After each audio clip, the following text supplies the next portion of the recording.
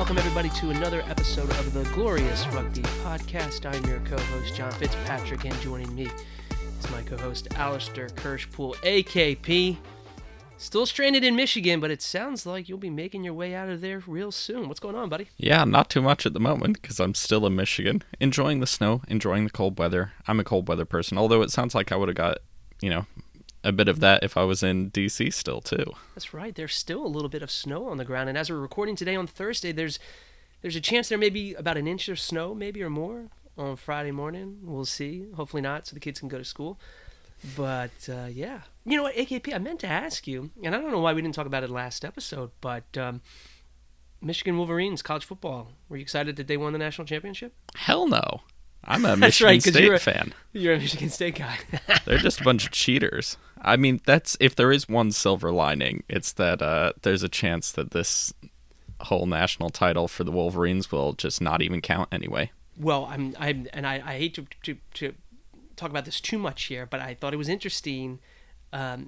Some sources or leaks have come out about Jim Harbaugh and how he's renegotiating his contract. He's asking for immunity in case that any findings come out that shows that they actually got caught cheating, which I mean, that pretty much tells you that they cheated, right? Am I missing something here? Yeah, it's certainly not a good look, is it?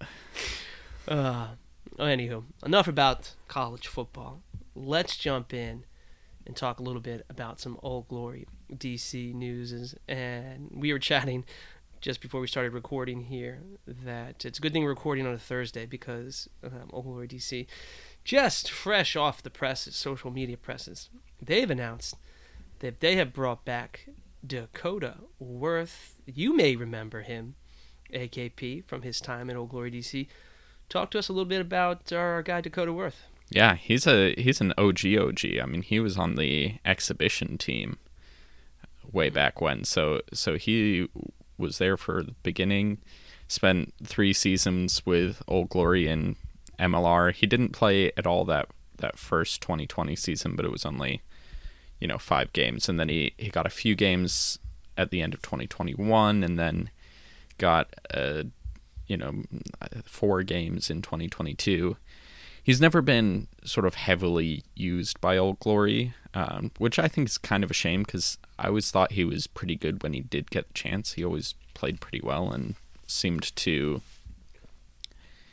he definitely isn't a rookie. He doesn't make those rookie mistakes. He might not be like, a seasoned pro like some of the other ones, but he is, he's in his late 20s and, it shows. He seems to have a maturity in the way he plays. And anyway, last year he went to Chicago, the Chicago Hounds, and because I think he's from around that area originally. He's from the Midwest originally, but then had quite a significant role with them.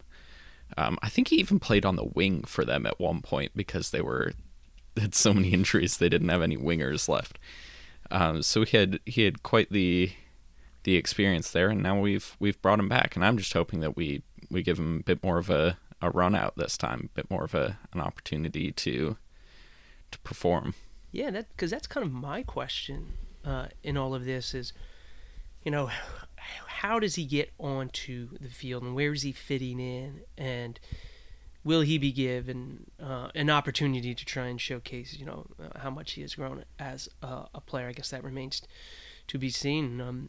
But it's interesting that Old Glory DC and clubs are continuing to at least make the announcement that players are being, re-signed, as we're only a few days away from the start of training camp. But excited for Dakota to come back. As you said, OG DC. So yeah. Yeah. I mean, the thing that first popped into my mind when they re-signed him, though, and this may be a little unfair to him, sorry, Dakota, but it's like, why did we signed another flanker? Okay, that's good. I think that's actually, I think we could use even another back rower even after we've re-signed him. But, like, we have 2 centers on the roster. 2. They would both be, you put together a match day roster and all of your centers are going to be on the field. There is no injury backup. There's not even, there's nothing. It's like, we need to sign at least one more, probably two more, and ideally three more centers. And yet, like, but then the news comes out we've signed another flanker, and the same with props. I mean, if there's one injury with our roster as it is right now, if there is one injury in the prop room, then we're putting all of the available props on the matchday roster, because there's only 5 of them. You need 4 on every matchday roster, and there's only 5 of them signed to the team right now that we know of. And it's like, okay, those are positions of absolute need, and somehow we're still messing around about with back rowers, and where we could use more. I'm like very happy that Dakota Worth is on the team, but it just feels like, what about these other positions of I want to know who our centers are and who our props are. And we talked about this before, and maybe I missed it, but nothing's been official that Nico Jones is not coming back. Does this maybe just push the needle closer to Nico probably not coming back? Because, as you said, we've got some other positions that we probably need to fill out a little bit more depth-wise, and Nico Jones was a great young player, but I'm sure his services are being requested elsewhere. Is that what that means? No Nico? I mean, not necessarily, but I would say that at this point, looking at the players who we haven't heard anything about, my guess is that, like Owen Sheehy could still come back. Alex Baladeras, we know he's been playing with Young Glory. There's still a chance that the team signs him. And even if they don't, he's probably still in the Old Glory, sphere of influence, and he's probably sort of available if they end up needing him. But, the other players, I feel like they'd probably have been re-signed by now if they were going to be re-signed. And, so that's Quinton Newcomer, Api Nakatini, Alejo Dairo, Finton Coleman, Nico Jones, Langi Langi, Fairman Martinez. Like, I don't know if any of those guys are coming back. At the moment, they might, but I wouldn't count on it. I'm sort of counting them as out in my head. Yeah, so unless there is this, end of January surprise, it seems like the roster's mostly there, other than we've, some depth stuff, some guys to bring on. I'm sure Simon Cross has a master plan here. But in the eyes of AKP, we've got a couple of question marks and a couple of key positions where depth is extremely important. So, we'll track that as we get closer here. But, not a lot of Old Glory DC news in the last week. I think a lot of the excitement across MLR has been on a couple of re-signings. Well, actually, no, let me start here first. Not a player move, but a coach move. Former Old Glory DC interim head coach, member Nate Osborne.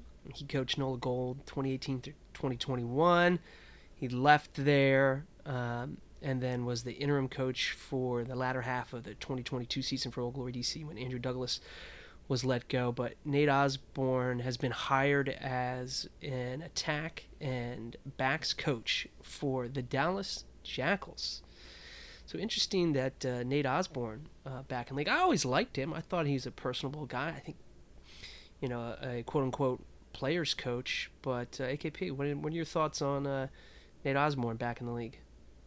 Yeah, I think it's great. I mean, he's one of those coaches that he's not actually American, but he's sort of de facto American. He's been in the American rugby scene so long that you just like to see guys that are really invested in American rugby have opportunities and succeed. And, I think defense was never the strong suit of his teams.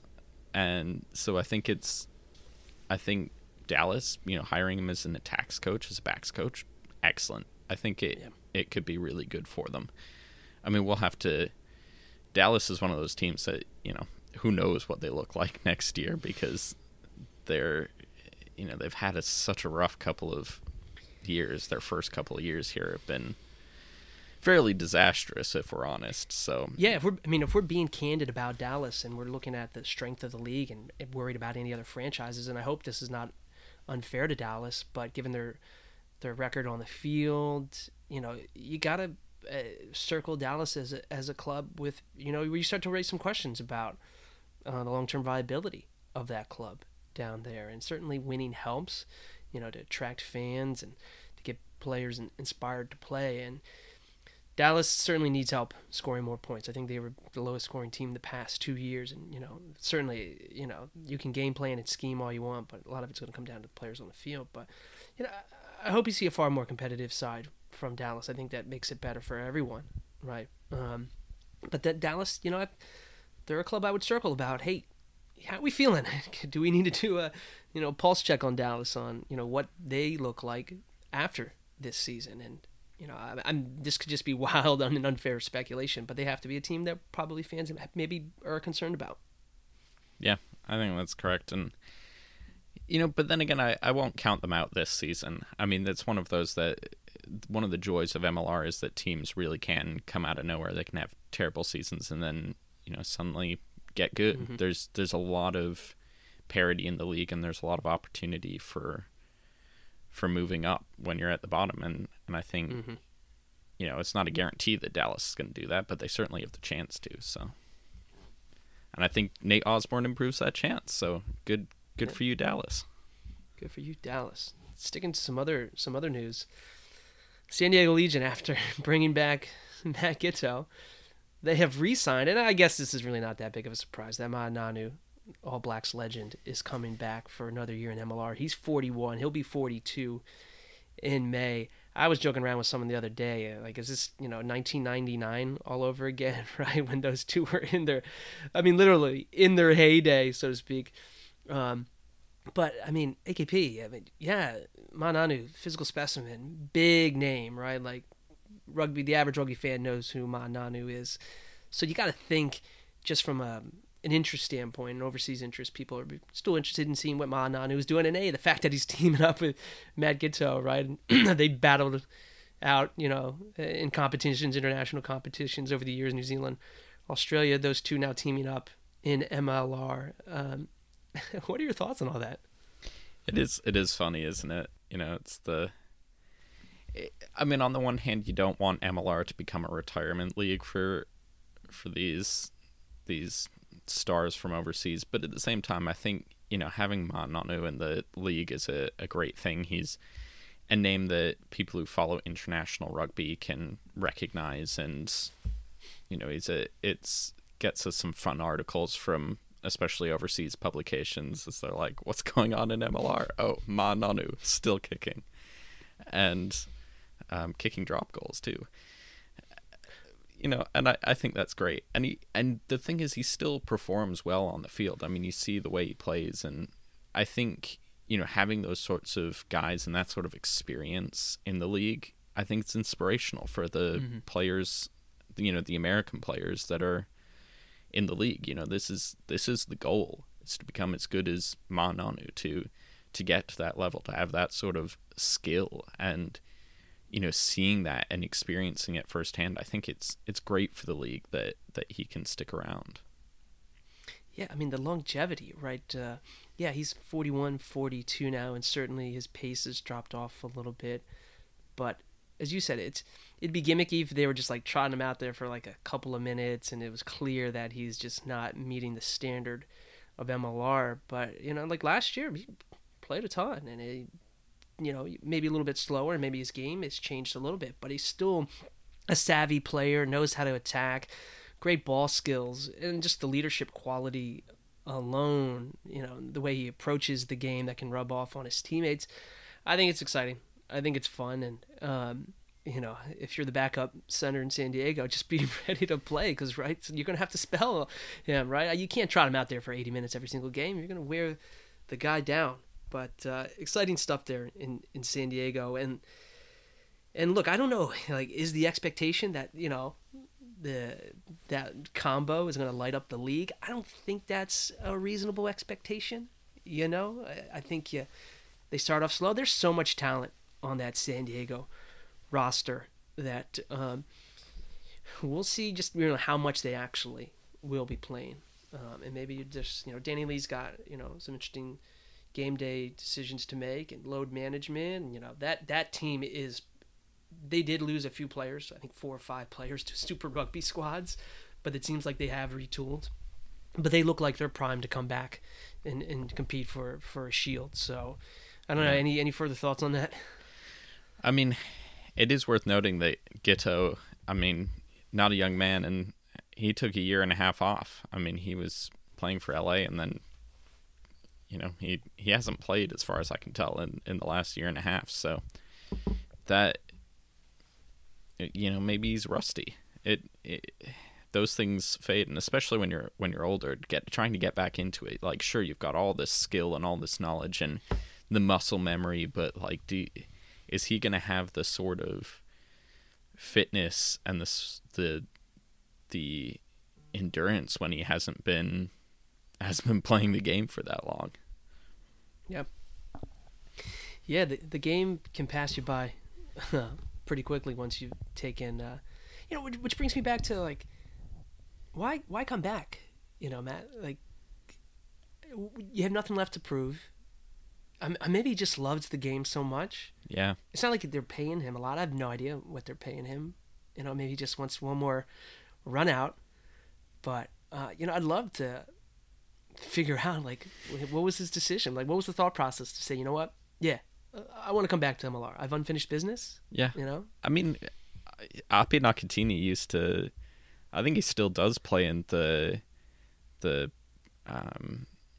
American Rugby Premiership, the sort of fall league and that's not professional, but he just enjoys the sport and wants to go out there and play, and so he goes out there and plays. And I think there are those guys who you don't get to the age of 40 and still be playing rugby, or get close to it and not have a love for the game.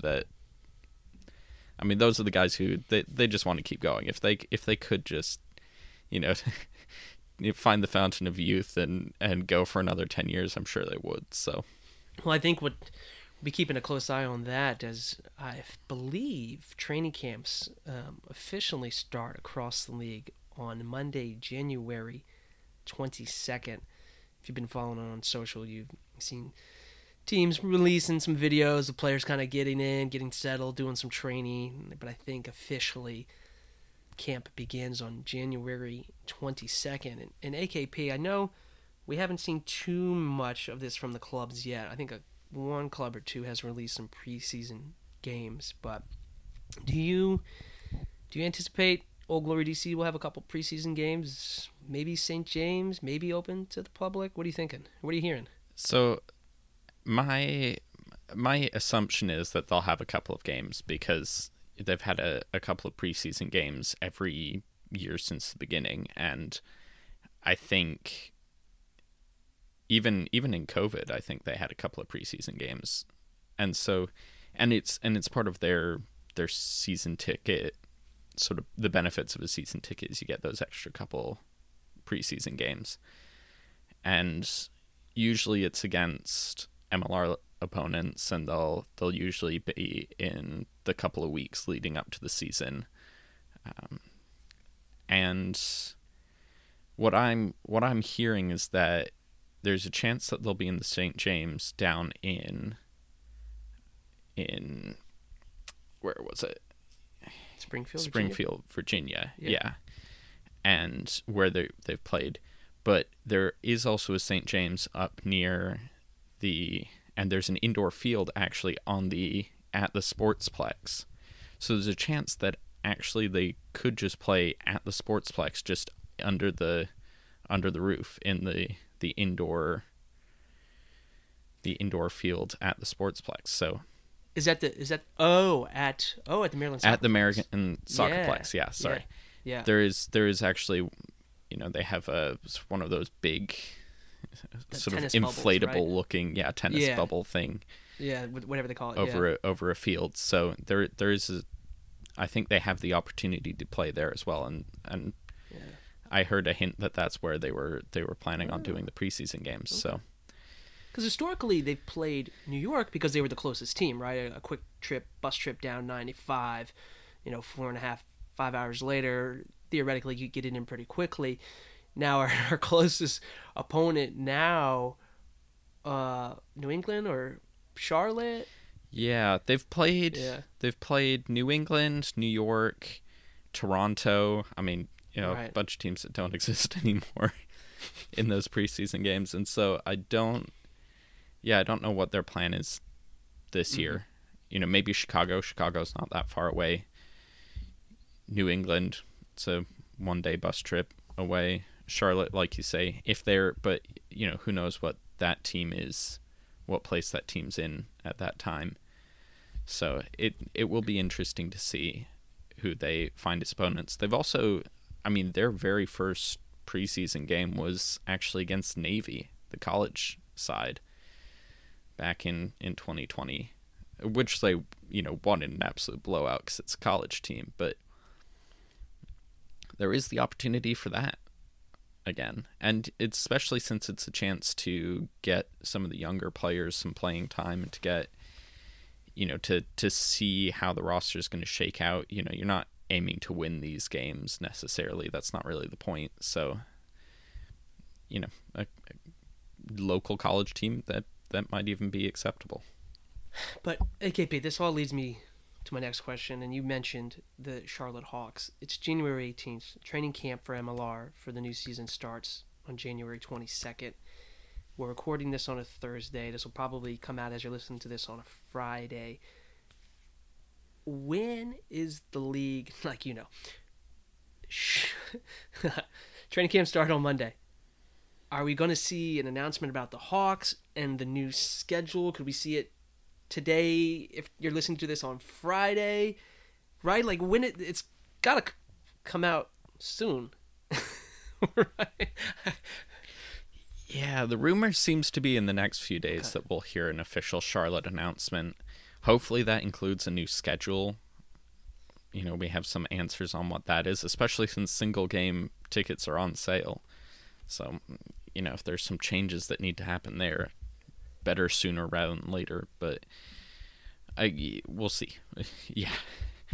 MLR hasn't always been good at hitting deadlines. But I'm not putting this all on Major League Rugby's fault, because I think as far as we understand it, right, this was like an 11th hour World Rugby saying, hey, we want to do this. We're going to back this. Of course, MLR is not going to say no, right? So this is not entirely all Major League Rugby's fault. And I'm not trying to put it all on Major League Rugby to say, hey, guys, what are you doing over there? I'm sure they're working on it.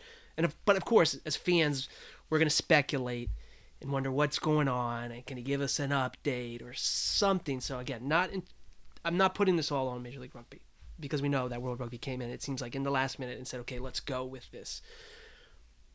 But the season's right around the corner here. Just would like to see an announcement and a schedule. Let's get it out there. Let's just push it out, hit publish, and let's roll. It's worth noting that schedules can be hard, too. You have to deal with stadium availability, and, I think Old Glory has a pretty good position at the Maryland Soccerplex, where they'll probably be able to get that stadium when they want it, but not every team is in that sort of position. A lot of them are sharing fields with other teams. San Diego's at a college stadium. That's who's their first... their primary goal is their own student athletes. So changing a schedule is setting up a schedule and changing a schedule, not necessarily straightforward. And you probably got a lot of back and forth. You're trying to coordinate 12 teams now and their stadiums to figure out when is going to work. And it's not easy. I don't envy them the task, but at the same time, it needs to happen. We can't get to the season. We can't get to the, a month to the start of the season and not know when and where teams are playing. And I don't think that will happen, right? I think we will know. Everyone will know where and when they're playing the Charlotte Hawks and how many times. So before the season begins, of course, a minimum expectation, I think that's going to happen. So we'll see. But, again, we're a few days away. Just got some questions. Just kind of want to know what's going on. Just, respond to my text message. I saw that you read it. I see the thought bubble, and then you stop and you start again. AKP doesn't have an iPhone, so he has no idea what I'm talking about. I always get the green screen when I text him. I'm like, what is this, AKP? We got to get you on the iPhone, man. Oh no! You need to petition Apple to change to support the open and standards that exist that they just refuse to support. I mean, all you Apple owners blaming Androids, but it's Apple that chooses to make the experience terrible. They could fix it if they wanted to, and they just choose not to. Fair point. That topic is for another podcast. I have thoughts. That's for another podcast. But speaking of the schedule, AKPA, I wanted to bring this up because I thought this was interesting. So LA Sevens, which is coming around the corner, and again, that's part of the HSBC rebranded Sevens because they don't like vowels, so they took the E out, but whatever. Strange. LA Sevens now is going to be a men's and women's competition, which is fantastic. This is all old news. Everyone knows that. But they put out an announcement the other day where it seems like they adjusted the playing schedule and they're going to start on Friday night, which I think is cool, right? Friday night lights, Southern California. Hopefully the weather's nice and again it works out because I think it snowed the last time, which is wild. But starting pool play on a Friday night, rolling into Saturday to finish on Sunday, right? So like if you don't kick off on Saturday morning but you start on Friday afternoon, Friday evening, in my mind that means that the event will end sooner, right? Theoretically it would end earlier on Sunday, which just happens to be potentially the season opener, the first game in franchise history for RFC LA, who allegedly may be playing at the very same venue that the LA Sevens is taking place. So what I'm trying to do is connect the dots here to say, hey, we have an opportunity here. And someone said, you got to clear the stadium out and then let them back in. Maybe. You could probably figure something out, like an upcharge or something. If you want to stay, just stay. You don't have to pay for a ticket necessarily if you're already there for the LA Sevens. But how cool would that be if RFC LA kicks off hour and a half, 2 hours after the end of HSBC LA Sevens, and there's already, 6, 7, 8,000 fans, 9,000, 10,000 fans there, and they stick around to watch RFC LA play their very first game if it all works out? I mean, am I speculating way too much on this? Do you think that's a possibility here? Yeah, no, we've talked before about how good an idea it is to have these events co-located, and yeah, I assume that this does have something to do with that. Hopefully, even with the new schedule with the Charlotte Hawks joining, that it doesn't interfere with this, because it would be a wasted opportunity if they did. I think, especially things like tickets. You got RFCLA being a brand new team. They're going to want as many people at their home opener as possible, even if they're going to miss revenue from it. I don't think that's the first concern for that team right now. They're just going to want people there, and so there's no way they're going to clear everyone out and then bring them back in. But yeah, like you say too, I like the idea of pool play starting on Friday. I like nighttime rugby. I like under the lights, and I think it changes the atmosphere when it's dark all around you and you can really only see the stadium and the field. I think it's great for atmosphere, so it's cool. Yeah, well, hopefully it works out. And I guess we'll find out here in the next couple of days when this MLR schedule comes out, and we get a better understanding of what the 2024 MLR season looks like. That's been the entire off season. Is just us saying, well, we'll find out. Well, we'll find out. One of these days. At some point, someone has to tell us. Oh, man. Sorry, I'm reading some news here because this is actually a really decent, interesting segue. I think the biggest news of the week as it relates to rugby has been international, but also tying it back to the U.S. And that Wales superstar wing, only 22 years old, Lewis Rees-Zammit, is leaving Wales to join the NFL International Player Pathway program with the chance, however slim it may be, to potentially latch on to an active NFL roster. Now, a lot needs to happen, right? Like, he's got to go do this 10-week intensive camp to get NFL scouts to be like, okay, this is worth a spot on the practice squad, though I think there's some stipulation where, it won't count necessarily as a practice squad player. He'll still get paid, yada, yada. But give him an opportunity to try and, see if he can make an NFL roster. This is crazy, right? He's 22. He's super young. But I'm looking here on social, and the International Player Pathway class of 2024 includes now a couple other rugby players. An ex-Northampton guy and another guy, ex-Coventry lock George Smith. So there's two more. Who's the Northampton guy? I hope I say his name correctly. Harry Malander. Oh, Harry Malander. Yeah. Yeah. He's coming over. Dereg Leader, if I pronounce that correctly. From, and what else here? Yeah, so, like, LRZ isn't the only guy. Yeah. Trying to crack over here. And and Malander's another young guy who made quite a splash in Premiership and is sort of talked about as a potential future England player. I don't know if he's made the squad or not yet, but I mean he's definitely not Reece Samet levels, but that seems to be a trend, I guess, of those. And I guess it partly has to do with future and rugby careers isn't certain right now. You've had 3 Premiership teams collapse.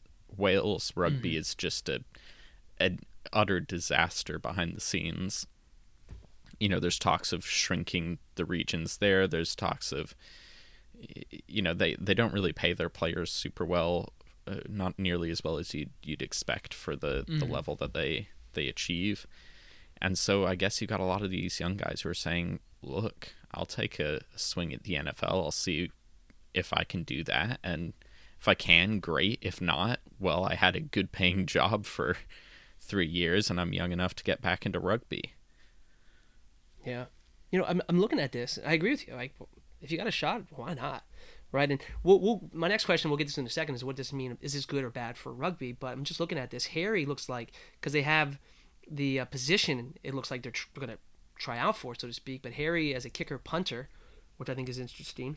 But Lewis Reece Emmett, they have running back / wide receiver. Yeah. So, yeah, which makes sense. That's interesting. But I'm going to be surprised whether they can make it, though. I mean, you take someone like Reece Emmett. He's athletic, absolutely. I mean, clearly fast, but he's not huge. He's not one of those players you go, oh, wow, he's a big guy, he's a big lad. And you think about the sort of athleticism that's required in the NFL as opposed to in rugby. I mean, I've had it described by, I think I asked Brady Daniel this last year, like, the difference between football and rugby, and he was like, rugby, you're at 80% all the time. You're always putting effort in. You're putting effort in for like often minutes on end because this play just keeps going, and you play the whole game, so you're playing 80 minutes, and you're at an 80% level the whole time. Whereas football, you're going for a few seconds and then you're done. And so you're at like 110% for those few seconds. You're trying to absolutely max out. You run as fast as you can, hit as hard as you can. You're trying to do the max you can for that, like the few seconds while the play is live. And so it's a different sort of physicality, and you get different sort of builds in football than you get in rugby. And I don't know if Lewis Reece Samet, there's some people who can do both. And Threaten Palamo was a successful college football player before he,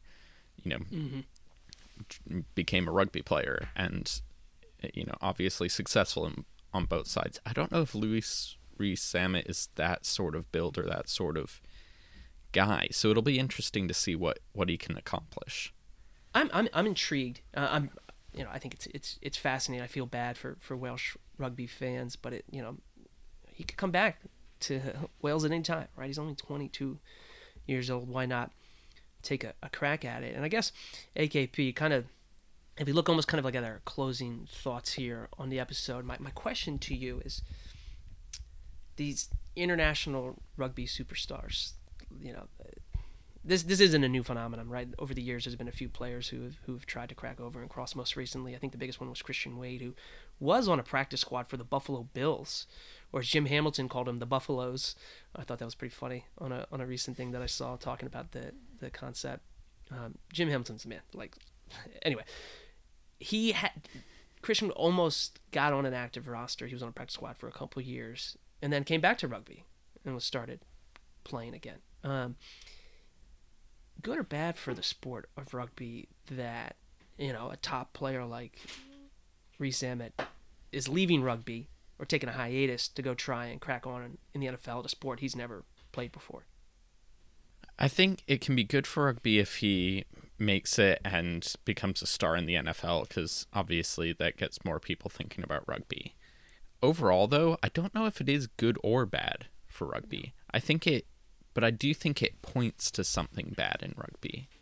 I think you think about the chaos and the financial struggles of a lot of major rugby competitions and rugby nations, and especially, Wales is just reading some of the stuff about the way Wales is set up and the way they choose to do things, and just mind-numbingly stupid.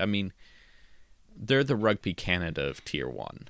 Basically, rugby, the only thing that they have that Rugby Canada doesn't is more money to misspend, and that, I think that is bad for rugby. I think the fact that Premiership has been so mismanaged that you've got teams collapsing, despite them being, they get tons of fans out to games, they get, they bring in a ton of money, and yet somehow they've been mismanaged to the point of collapsing. That is bad for rugby, and I think this is just the symptom. This is the problem. Isn't the runny nose, it's the cold. And I think this is Louis Reece Emmett and these other players heading to the NFL. I think that's the runny nose, but I think it should get us talking more about why is this happening.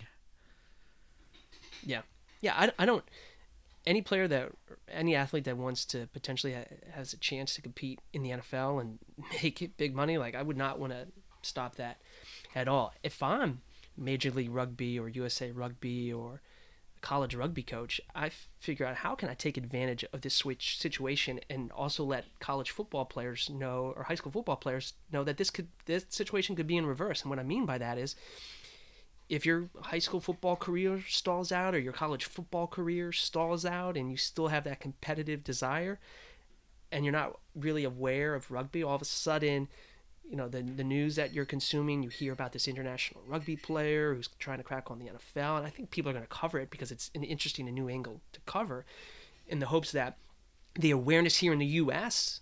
starts. It was a story on ESPN on the mobile, right? It was one of the first things. Oh, that's interesting. Let me click on this, right? If that can lead to more athletes who are playing other sports, and in this case, American high school football and college football players start to think about, hey, the reverse could happen. I could go from football to rugby. Oh, and hey, there's college programs. Oh, hey, there's a professional league, and hey, I could maybe compete and represent my nation in this sport. And there's a pathway to do it, and there's a model of players who have made that crossover. If that helps bring a few more players into the mix, I'm for it. Yeah. Why not? How can you take advantage of this situation to try and get more people to, because we're going to hear it on broadcasts too. Right? Whatever team he latches onto potentially, the media is going to cover it there. So you're probably going to hear local media talking about it, and you're probably going to have some regional and national media talking about it. You're going to hear it on broadcast. We've been hearing the tush push, right? The rugby, the scrum. They use the term wrong, but they're talking about it on NFL broadcasts seen by tens of millions of people. All of that, in my mind, I think is all just good stuff, right? Just have more people talking about rugby. And someone sees it for the first time and is like, wait, I don't have to wear pads, and I'm a lineman, and I can actually touch the damn ball and score, and I don't have to check in with the ref? Sign me up. Yeah. Anyway. Yeah, I I think it could be good, and especially if you can get those guys, playing rugby before they need it, so they're not. I mean, that's another thing with Reece Sammet. Like, he's going in completely blind. He's got no football knowledge, none of that. You got so many guys over here who are, it's not just about the physicality, it's about the knowledge of the game, and that's a lot of what we see as a problem going the other way. Is, if you're a football player becoming a rugby player, sure, you've got the athleticism, but you don't necessarily have the knowledge of the game. You don't have that instinct for knowing which way a guy's going to cut, or I'm in this situation, what do I do? Like that sort of stuff only comes with experience. And that's why we've always said that if US rugby is going to get better, especially at the top level, it's going to have to come from people playing younger, starting younger, just having more familiarity with the game and the way it's played. Absolutely. AKP, you've said it very well right there. So we'll continue to track it and follow it, and excited to see how that turns out. And AKP, I mean, next week, officially MLR training camps open up. We may have an announcement about the Hawks and about the season schedules, so hopefully a lot more to dive into there, because we're going to start needing to break down this roster. We need to start breaking down wins and losses, predictions for this season, a bunch of fun stuff to talk about in the weeks ahead, but I guess it starts with that season schedule. So hopefully we see that over the next couple of days. But for my co-host, Alistair Kirschpool, I am John Fitzpatrick. You've been listening to the Glorious Rugby Podcast. We'll get you back here next week.